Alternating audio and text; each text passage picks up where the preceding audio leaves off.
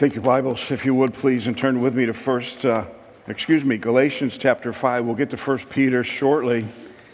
And then, of course, we'll celebrate at the conclusion of our service the Lord's Supper, what we just sang about. And we'll do our best to tie all of these themes together and remind ourselves of what we have in Christ, to remind ourselves of all of the amazing blessings, all of the amazing promises, and, in fact, the hope that we have in Jesus Christ. And I want to address the topic of freedom this morning from a very different and I hope interesting perspective.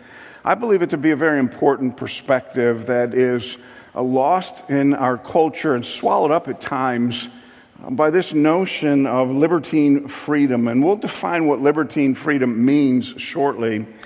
I'm afraid that we live in a culture in the West today that has forgotten much of what the founding fathers intended for Western civilization, and particularly for America, a freedom that was couched in this reality of a constitution, a reality of, for the many, gathering together, coming from all different places for a oneness, a unity of a nation bound by its constitution, bound by its laws, and bound by the common ground that we have in freedom. Much of that is eroding before our very eyes, and I believe there's a very biblical reason for that. And although we don't expect the world to live and abide by biblical principles and admonitions, there's much to be said about the truth of Scripture and taking our freedoms and turning them into a bondage of sorts, a very negative kind of thing. We do it in our own personal lives. We do it sometimes in Christianity. But the world at large does it as well. And I believe it's resulted in some significant conflict and division in the United States. And the freedom that we've had is no longer a freedom achieved in a nation for the collective good, but an absolute personal freedom in the pursuit of self, our own particular whims. We believe that the culture, we believe that the church, we believe that the politicians, we believe that everything's at our beck and call. When we say jump, you're to say how high. And in the midst of that radical individualism, we become very whimsical, even to such a ridiculous degree of thinking that when our mood changes or our mind changes or we need something that we can just demand that of God and He's going to rush to our rescue and give us everything that we want. Such is so trivial that even sometimes when we get a day off of work and it rains, we're like, I can't believe that. Like God owes us something, like sunshine. Not only does God not owe us anything, He has given us everything. That's the real nature of freedom. So as we talk about that freedom this morning, and as we wrestle through this freedom to and not from, we're going to look at Galatians chapter 5, and we'll flip back then to 1 Peter and remind you of our study, and then we'll go even back to Romans and talk about the true nature of freedom. But all of that, of course, in this day of freedom, to remind ourselves of what we have in Christ and how we have been called to live. May we be attentive to how we've been called to live. Pray with me, please. Our Heavenly Father, we thank You for this opportunity to gather in this place, to worship, to celebrate You, to be reminded of our faith, to be reminded of the glories of that faith, to be reminded of our responsibilities, and even in a sense, to be thankful to live in a nation that is free and allows us and affords us such opportunities as to gather like this in openness without fear of retribution. But we're also well aware that things are beginning to change. I pray that as we sort this out, we would realize the danger of living for self and rejecting the freedoms that we have within the framework, whether that be a nation, whether that be a church, whether that be us as individuals. And I pray that as we sort this out, that we would be free to and not from. As we spend the rest of our time explaining what that means and what that looks like, I pray that as it fleshes out, you would be glorified. So encourage us as we spend some time in your word, we ask in Jesus' name. Amen. Again, in Galatians chapter 5, beginning in verse 13, the scriptures say, "For you were called to freedom, brothers. Only do not use your freedom as an opportunity for the flesh, but through love serve one another. For the whole law is fulfilled in one word, you shall love your neighbor as yourself. But if you bite and devour one another, watch out that you are not consumed by one another. But I say, walk by the Spirit, and you will not gratify the desires of the flesh. For the desires of the flesh are against the Spirit, and the desires of the Spirit are against the flesh. For these are opposed to each other to keep you from doing the things you want to do. But if you are led by the Spirit, you are not under the law. Now, the works of the flesh are evident: sexual immorality, impurity, sensuality, idolatry, sorcery, enmity, strife, jealousy, fits of anger, rivalries, dissensions, divisions, envy, drunkenness, orgies, and things like these. I warn you, as I warned you before, that those who do such things will not inherit the kingdom of God. The fruit of the Spirit is love and joy and peace, patience and kindness and goodness and faithfulness, gentleness, self-control. Against such things there is no law. And those who belong to Christ have crucified the flesh with its passions and desires. And if we live by the Spirit, let us also walk by the Spirit. Let us not become conceited, provoking one another and envying one another. Now, certainly in the context of this passage of Scripture, the Apostle Paul is dealing with believers. And as he's dealing with believers, he's instructing us about our freedoms. And as he begins to instruct us about our freedoms, he draws our attention back to Christ. And as he draws our attention back to Christ, he draws our attention away from the things of the flesh and towards the things of the Spirit. And as we look at the text and get to that, it's important to understand that I believe that the essence of this text, by principle, speaks to a number of different issues that we face in our society today in this whimsical nature of life where everyone seems to be at our beck and call. I used to have this little saying. It was a poster in my brother's office when he was a financial aid director, and it went something like this: a lack of planning on your part does not constitute an emergency on my behalf. The truth of the matter is, that's how we live our lives. We're so self-consumed and so demanding that we expect that everybody just kind of rush to our aid. And when we demand something, it's there. You see it in the impatience even in restaurants today. You see it in traffic lights. You see it in the grocery store line, right? 20 items or less, and the person behind you kind of looking over your shoulder, counting the number of things in your cart for, God forbid, you get ahead of them somehow. How did we get here as a culture? Well, I think as a culture, we have forgotten the very foundation and basis of the nation and the Constitution and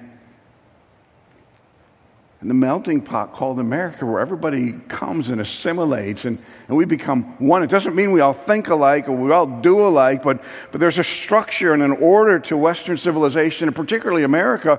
But today, even by those who are in charge, it seems like we're turning a blind eye to that structure and order. The Constitution is now a living document. We can make it say whatever we want it to say. No, you can't.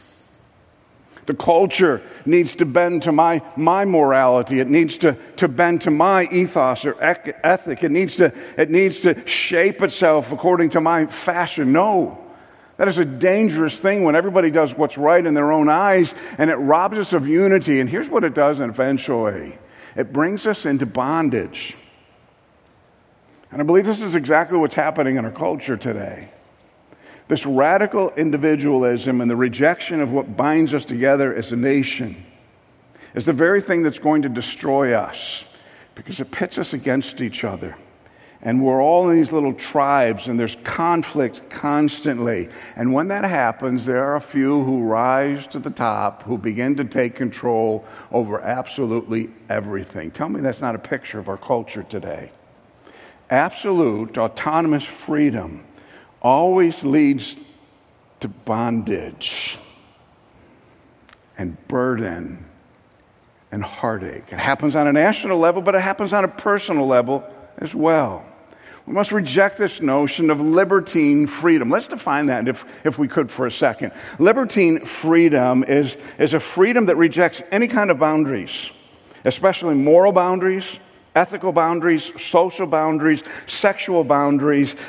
Libertine freedom says, I deserve to live a life free from constraint. I can live any way I want. I can do anything I want, and there should be no consequences to the way I live or to the things that I do. Again, doesn't it remind you a little bit of our culture today, where arson is one man's crime who goes to prison, it's another man's protest, and it's the same thing. Well, you can't do anything about it because we live in this libertine kind of notion. There's no libertine freedom talked or spoken of in the Bible. In fact, libertine freedom rejects the reality that there's order in the universe. It rejects the reality that there's a distinction in creation. It rejects the reality that there are moral absolutes, and it rejects the reality that there are ethical considerations. To what we do, to how we live, to the culture at large. Now, contrary to that libertine freedom where there are no boundaries and there are no constraints and there's nobody in this culture that can tell me what to do, it's a rejection of any kind of hierarchy, we can trace it back to Genesis chapter 1, 2, and 3. And when we chase it back to Genesis 1, 2, and 3, we can go to Romans chapter 1, and Romans chapter 1 says, even though the world, Western civilization, the United States, and maybe you this morning, think that you're entitled to some libertarian freedom where there are no rules and nobody can tell you what to do, leads to conflict and chaos. And God eventually gives you over to that conflict and chaos, and you become in bondage to that conflict and chaos, and you worship the creature more than the creator. And that's exactly what leads to this radical individualism that permeates and dominates our culture today. Make no mistake about it, even the most foolish person and godless person knows that there's an order in creation. When a child comes out of the womb, our response is boy or girl. It's not, well, let's wait 7 years and see what happens here. There's order, there's distinction, it is clear. As we wrestle through this reality, we recognize that there's relationships and an ethos of relationships in culture. There's life and death in culture. But you see, to embrace libertarian freedom is to reject the order of creation, which ultimately is the rejection of whom? God. And the rejection of God into culture is eventually their downfall and their undoing. That's why Paul says in Romans chapter 1 that God has made himself known. It is plain to all people, not just to the believer, to all people. God is plain, there's order to the universe. There's no excuse for breaking that order or demanding libertarian freedom. And in order to have that libertarian freedom, no boundaries, no constraints, I can do whatever I want, nobody can tell me what to do, leads to exchanging the glory of God for the glory of man. And eventually God gives us up to those desires, and we worship and serve the creature rather than the Creator and our shameless passions. And we return to the very bondage we've been delivered from. There's a short distance between the libertarian freedom of the world and what's happening in biblical Christianity today, and evangelical Christianity today. You're going to hear the same libertarian chants, or libertine, chants in biblical Christianity today. Nobody has a right to tell me what to do. Nobody has the right to tell me I can't do that. Nobody gets to make my decisions for me. I am free in Christ. Well, let's just stop for a second. You are indeed free in Christ, but you're not free to do whatever you want to do with no constraints. And you're not free to the order of creation. And you're not free to the structure of the culture. And you're certainly not free for the consequence of how you choose to live your life. But I encounter this all the time, more and more in recent years in Christianity. The rejection of all social structure, the rejection of submission to those who are in authority, the rejection of any kind of authority who calls us into account and says, you can't do that. The rejection of any constraint. I'm free in Christ. I get to do whatever I want to do. That is kind of an odd Christianity, isn't it? No, not really. It's not a Christianity at all. It's contra Christianity. God rescued you not to give you the freedom to do whatever you want to do. He rescued you to be free from sin that controls you in bondage, to do what He's created you to do what He's called you to do what He's made you to do. And there's a freedom in that. But make no mistake about it, we're in a battle. And that battle is raging today. Paul says to the church at Ephesus, finally be strong in the Lord and in the strength of His might, and put on the whole armor of God, that you might be able to stand against the schemes of the devil. Are you standing today against these schemes, particularly that of libertine freedom? No boundaries. Free from constraint. Nobody gets to tell me anything. I can do whatever I want, and there's no consequence for that. I don't even have to live according to created order, and nobody can do anything about it. I've got news for you. God always does something about it.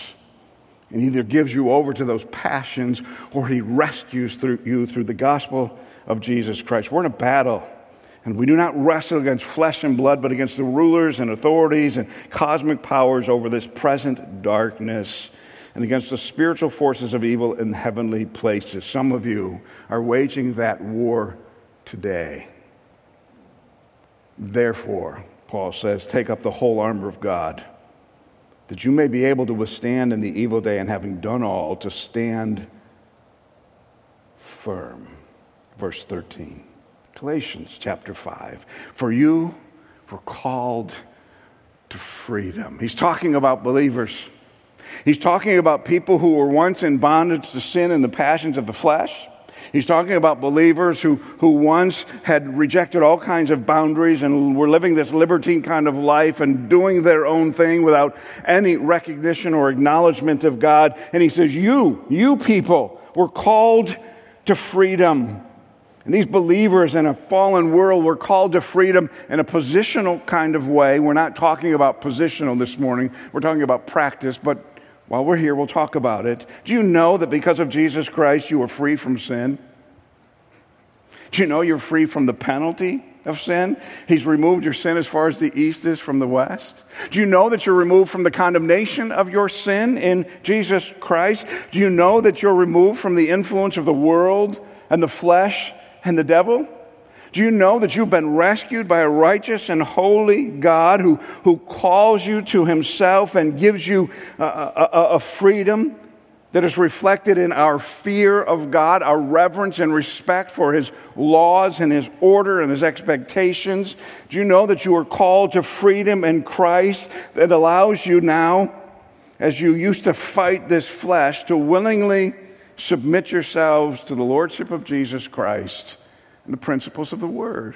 There's great freedom in Christ. It is the response to the bondage that is in this world that leads to deadness and a distinction of unhappiness. I find it so interesting that the more this libertine freedom is championed, not just in the world but in the church today, the more miserable people become. We are one of the most medicated generations of all time. I thought libertine freedom was going to lead us down a path where we'll all find fulfillment. Why isn't that happening? Because it's not the way God made it to be. You understand that? It's not the way He made it to be. Nobody gets that. There is a God, and by the way, you're not Him. He sets the rules. He sets the order. He calls us to obedience. You, as believers, are called to freedom from sin and penalty and condemnation and the self and the world and the devil and the flesh. Brothers, that oneness and unity under the bond of the Lordship of Jesus Christ. Only do not use your freedom as an opportunity for the flesh. This calling to freedom is a glorious thing. And now as we're called to this freedom and understand forgiveness and understand the filling of the Spirit and understand how God expects us to live, we make choices.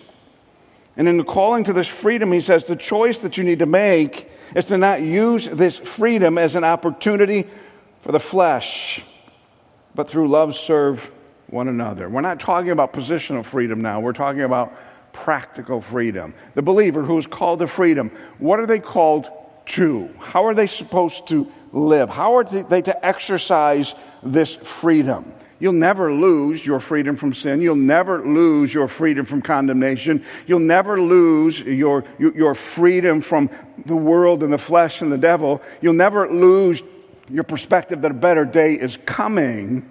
But as you live out that freedom, what does that look like? Well, here's what it doesn't look like, and this is where Paul starts. Freedom doesn't look like using that freedom as an opportunity for the flesh. In other words, the libertine freedom that says there's no constraints, there's no rules, I get to do whatever I want, I am the king of the castle, I am the author of my domain, I get to do anything I want to do without consequence. That's not what the Bible teaches. It's never what the Bible has taught. In fact, true and genuine freedom is not an opportunity to serve our flesh, the sinful inclinations of fallen man, to indulge. Everybody look up here. This is not your Christian liberty. I get so sick and tired of hearing that term. It is my Christian liberty now to drink and go out and get drunk because I'm free in Christ. No, you're a fool. You're a fool. Because you can't be free in Christ and a drunkard because the Bible says don't be a drunkard. You follow me? You don't have libertine freedom. I don't have libertine freedom.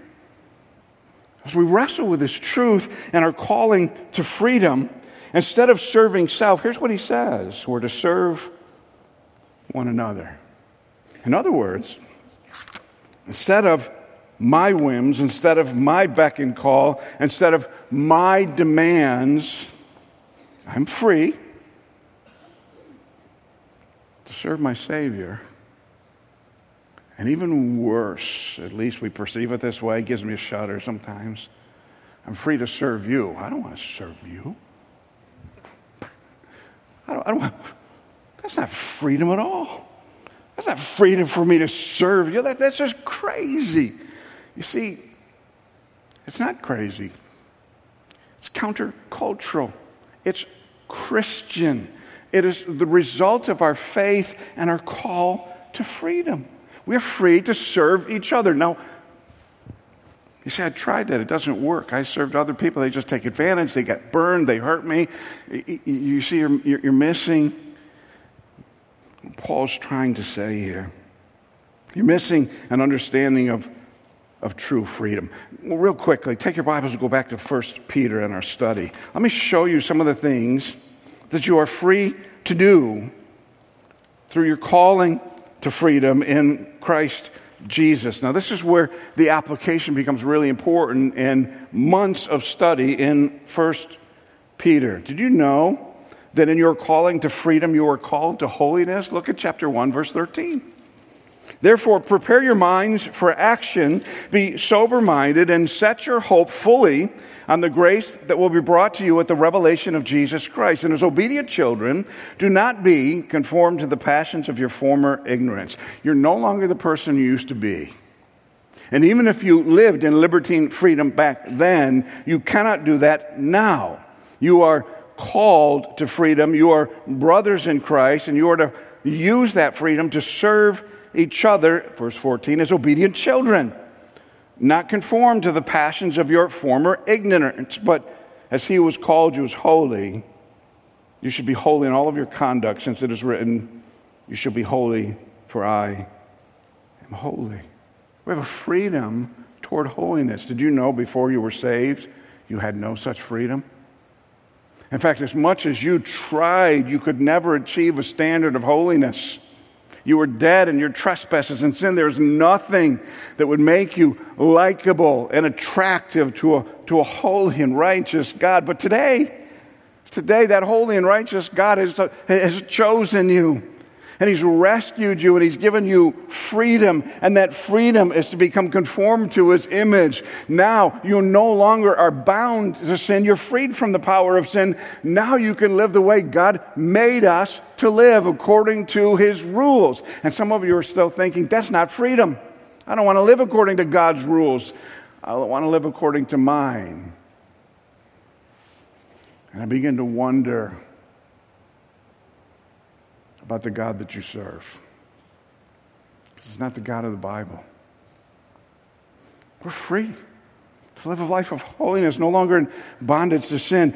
Peter says in the text, we are free. In fact, we are called to put away all malice and deceit. He says that in chapter 2, verses 1 through 3. Put away all malice and deceit and hypocrisy and envy and slander. Why? Because that's your former ignorance.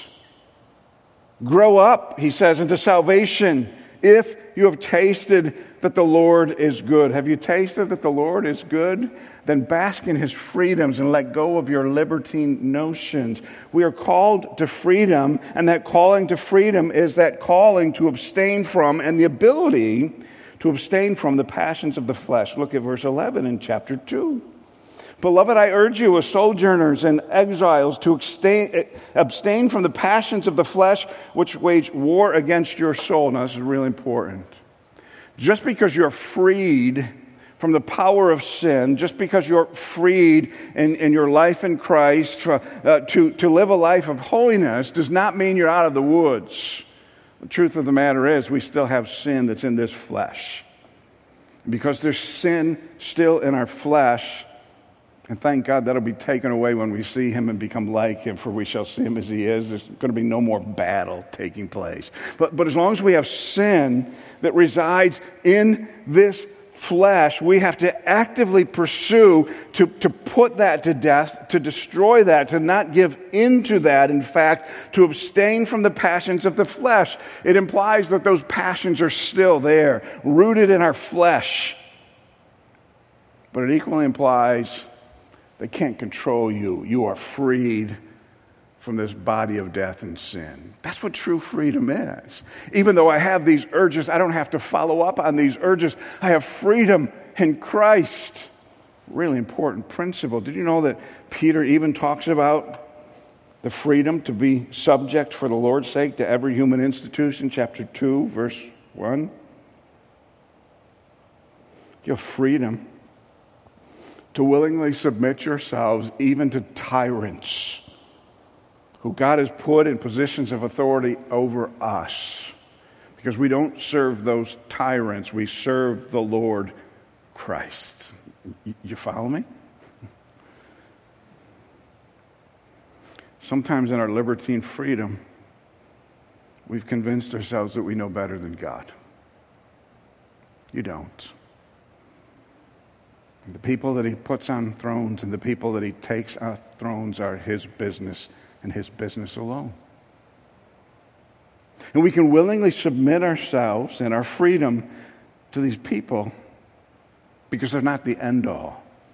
We know that it is God who placed them on the throne. It'll be God who takes them off the throne. And we know today in our freedom who sits on that throne, don't you? Who makes all things new, who establishes and maintains an order to creation, and gives us this amazing freedom, sometimes to swallow hard and say, okay, God, I trust you. You know what you're doing. I will submit to these crazy leaders because I know you're the one who sits on the throne. You know how freeing that is? It frees you from sitting in front of the TV every night, wringing your hands, saying, oh no, oh no, oh no, what are we going to do? Don't worry about it. God's got it all under control. That's freedom. I have to worry about it. That's freedom. Doesn't mean I'm ignorant. Doesn't mean I pretend it's not there. Doesn't mean I just kind of pass it along. No, we have this amazing freedom not to let the world affect us because we know that God is on the throne. That's an amazing freedom. That's absolutely contrary to the libertine freedom that is so championed in our culture today. Did you know? You have the freedom to be subject to your masters in the workplace. Oh, we love that one, don't we? says the same thing here as he continues on through this text. Servants, be subject to your masters with all respect, not only to the good and gentle, but also to the unjust. Are you kidding me? Pastor Jim, that's not the kind of freedom I was looking for. The kind of freedom I'm looking for is to go up to my boss and say, you can't tell me what to do.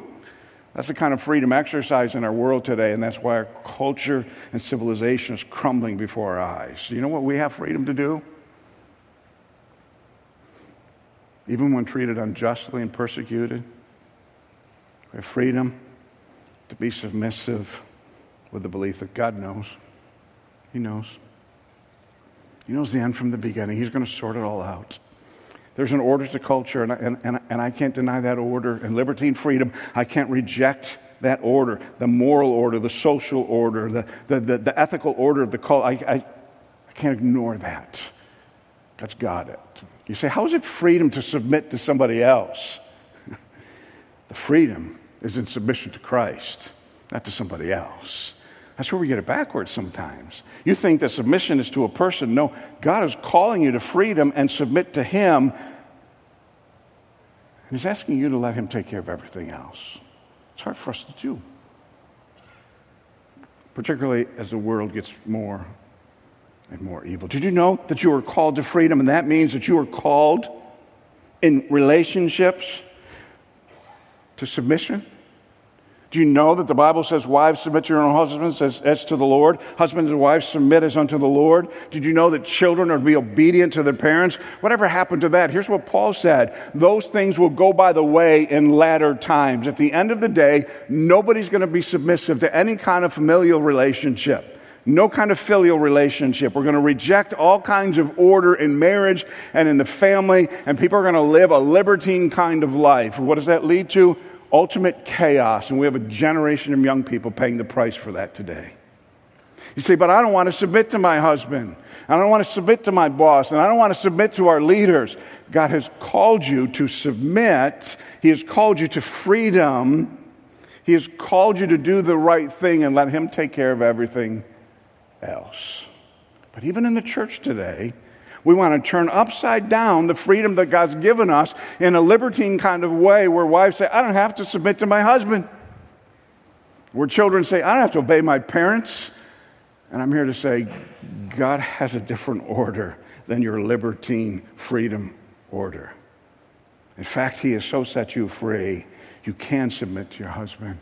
And you can submit to leadership, and you can submit to government authorities, and you can submit in the workplace, and you can do all of that because God is taking care of everything else. Liberty and freedom, true freedom, it's the freedom of you and I not having to worry about all of these human relationships and just trust God that He's going to do the right thing at the right time for His glory. And by the way, the right thing doesn't always equate into what we want. That would be the libertarian freedom that we reject. Do you have freedom in Christ? You know what it's like to maintain those relationships? You know, Peter said to have true freedom in Christ means to suffer for righteousness' sake.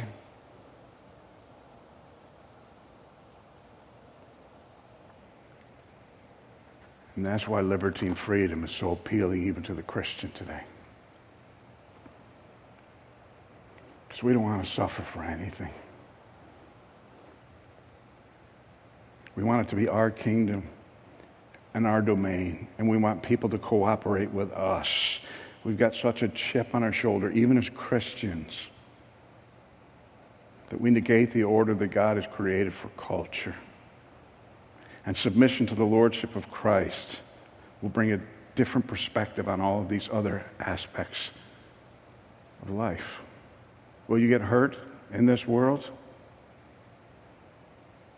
It's a rhetorical question. If you've lived beyond the age of 12, you know you're going to get hurt in this world. But when I juxtapose that against the glory that is revealed for me in heaven, the freedom from sin and the penalty of sin and condemnation, when I hold those up, boy, this hurt loses its sting It loses its power and authority in my life, and I yield to the lordship of Christ, even if it means to suffer for righteousness. You know where the believer is going to suffer most for righteousness? When we stand up and say, wait a second, that's not right. There's an order to the culture. Boys are boys and girls are girls. So, that's so simplistic. Pastor Jim, we live in a complicated world. No, you live in your Father's world. Let's uncomplicate it. Male and female created he, them. I'm tired of the argument, quite frankly. There's no place for it in the church. You don't get to make the rules. God makes the rules. And we have a freedom to live in the world that God has created. Not to create our own world and fashion it after our own desires. No, when we call out this world, we will suffer for our righteousness. But we have freedom to speak the truth, to cease from sinning. According to chapter 4 of Peter, verses 7 and 8, the last text that we looked at, and we'll return to this in the coming weeks, we have freedom in the end of times to be self-controlled and sober-minded. That's the real nature of freedom. See, for the believer, we have freedom to serve Christ and to live accordingly in all of these domains that he speaks of in chapter 2 and 3. Not freedom from that order or freedom from that structure or liberty and freedom to do whatever we want to do and to live in any way we want to live. Oh, you can do that, but there are dire consequences to it, and you will be in bondage the rest of your life, and it will destroy you. And I can give you countless examples. I can name names. I won't. But I've seen too many Christians fall prey to this libertine kind of freedom. Cast off all constraint and ultimately cast off the lordship of Jesus Christ and worships the creature more than the Creator. Do you know what you're freed from? And do you know what you're freed to? To live soberly and righteous in this present age. You know what happens when you don't do that? Look what Paul says in Galatians chapter 5. But if you don't serve each other, if you don't love your neighbor as yourself, if you don't use this opportunity of freedom to live soberly and righteous and self-controlled and sober-minded, but serving your flesh, you will bite and devour one another, and eventually you will be consumed. That is our nation, and that is the church today. For if you're not serving and loving each other, you are serving and loving yourself. And there is utter destruction, consuming in that. Oh, I know someone will retort with Christian liberty. Well, the Bible says all things are lawful, but not all things are helpful. It says I can do anything that I want. That's not what the Bible says. It's not what the Bible says. Just because you can do something doesn't mean you should do it. And that's been lost even in the church today. So what does Paul tell them to do? But I say, so in the midst of all of this wrestling, the spiritual warfare between liberty and freedom, I will do what I want and nobody can tell me what to do, to true Christian freedom, I will live and abide in the order of creation under the lordship of Jesus Christ. How do I do that? How do I make those decisions? He says, verse 16, but I say, walk by the Spirit, and you will not gratify the desires of the flesh. For the desires of the flesh are against the Spirit, and the desires of the Spirit are against the flesh, for these are opposed to each other to keep you from doing the things you want to do. There's a war. Paul says it's in our members, in our flesh. We still have these selfish, libertarian desires. And yet our minds have been made new, and now we have this freedom from those libertine desires to live soberly and righteous and self-controlled and sober-minded, and we have to make a choice. And the choice must be made within the Spirit, because you and I, in and of ourselves and our own fleshly power, have no way to combat these draws of the flesh. They're powerful draws. They're consuming.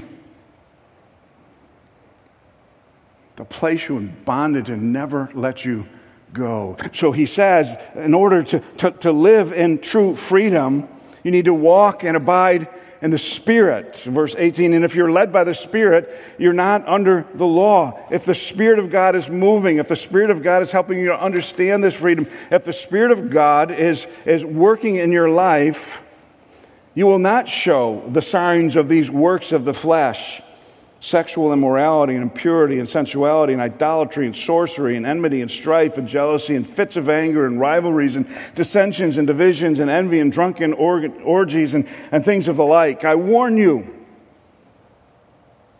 I've warned you before, those who do such things will not inherit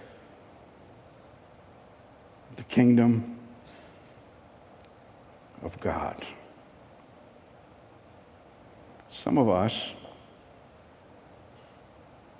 have made this grave error of believing that Jesus died to save me from the penalty of sin, the condemnation of sin, the consequence of sin. And He saved me to live whatever way I want to, secured and the forgiveness that comes only in Christ. But that's not a biblical principle at all.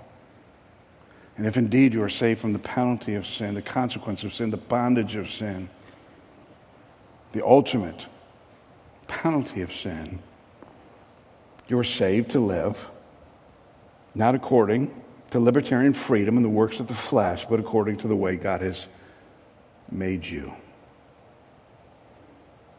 A number of years ago, I ran across this quote, John Piper, in his book, The Only Way to God.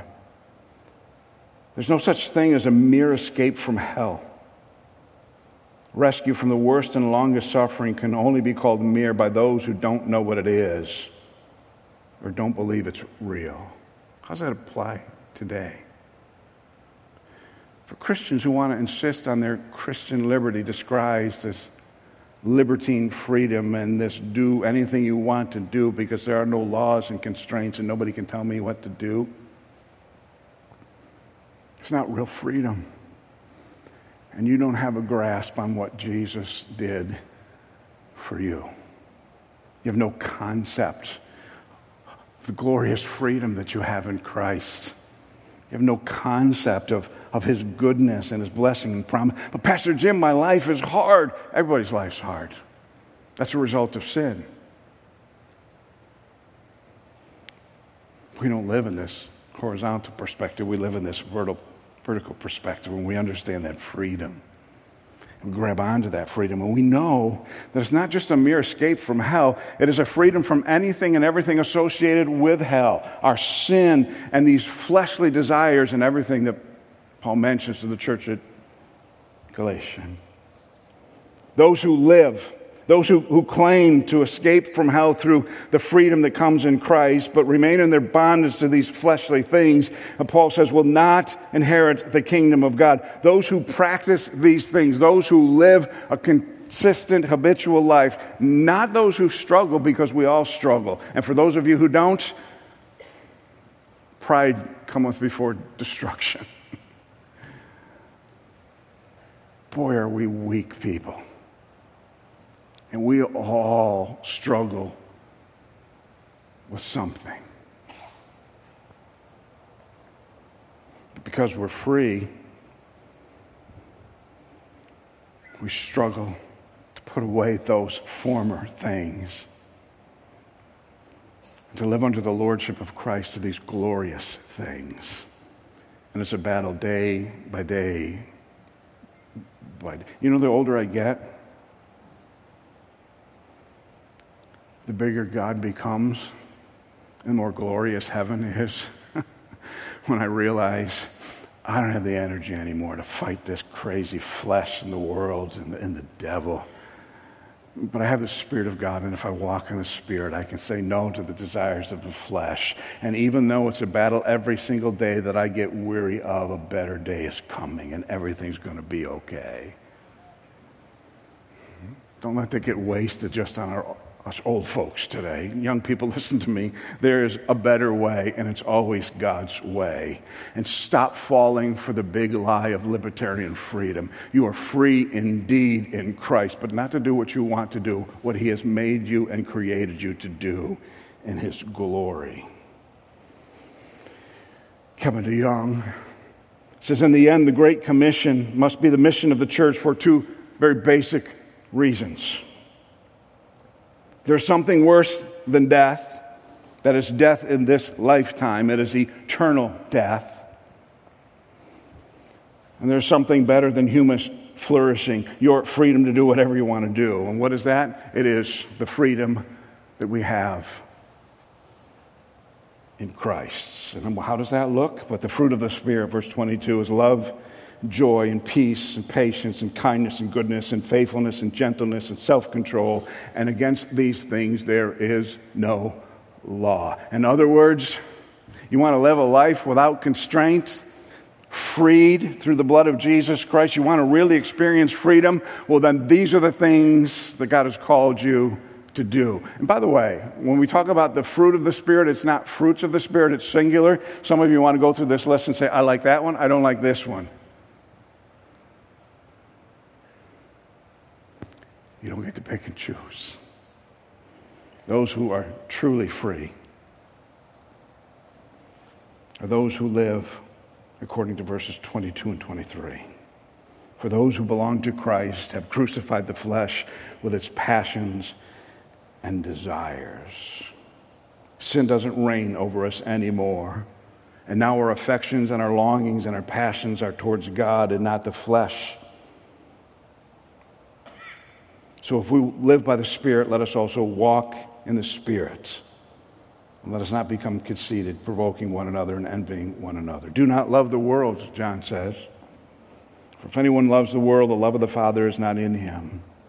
For all that is in the world, the desires of the flesh and the desires of the eyes and the pride of life is not from the Father, but from the world. And the world is passing away along with its desires, but whoever does the will of God abides forever. Now listen carefully. Do you know today in Christ you are free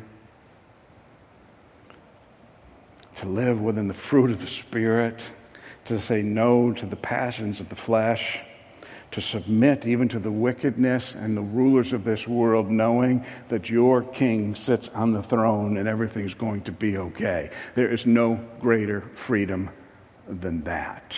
And young people, listen carefully.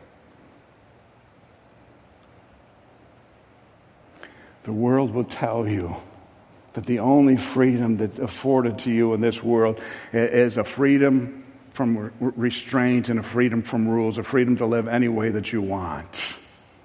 Let me tell you, from someone who's lived a little longer than you, it is not freedom at all. It is freedom that in the end is just a bondage that will destroy your life, draw you away from your Savior, and rob you of an opportunity to live self-controlled and sober-minded in this present world. You've been told a lie. Oh, by the way, it was a lie from the beginning. Don't you remember Adam and Eve? Is this what God said? God's just afraid that if you don't do what he tells you, if you exercise what? Your libertine freedom to eat whatever you want to eat, that you're going to become like, that's the same lie being told today. To reduce Christianity either to a program of social welfare or a program of personal redemption with no consequences day to day results in a truncated gospel that is a profound distortion. When you've come to Christ, you've come to true freedom, and that means you say no to libertine freedom. Coram Deo, before the face of God. How will you live in this corrupted culture as one who is truly free? Have you experienced the reality of the words of Jesus? And he shall set you free, and you shall be free indeed. Some of you are spending all of your time worrying about what you can't do and forgetting all of the things that you've been provided through our Savior, Jesus Christ. That's the difference between freedom to and freedom from. To the glory of God, may we live a life of freedom in a world of bondage. They cast off any kind of order, structure, and constraint. And even if we suffer for that righteousness, may our God be glorified. Father, thank you for the opportunity to gather in this place, for your goodness to us, for the promises of your word, for allowing us to be able to tell the difference between libertine freedom and the freedom that we have in Christ. God, help us. It's a battle every single day. But there's something far better that we have in Jesus Christ. May we live according to that freedom. For your glory alone. Coram Deo, before the face of God we pray in Jesus' name. Amen.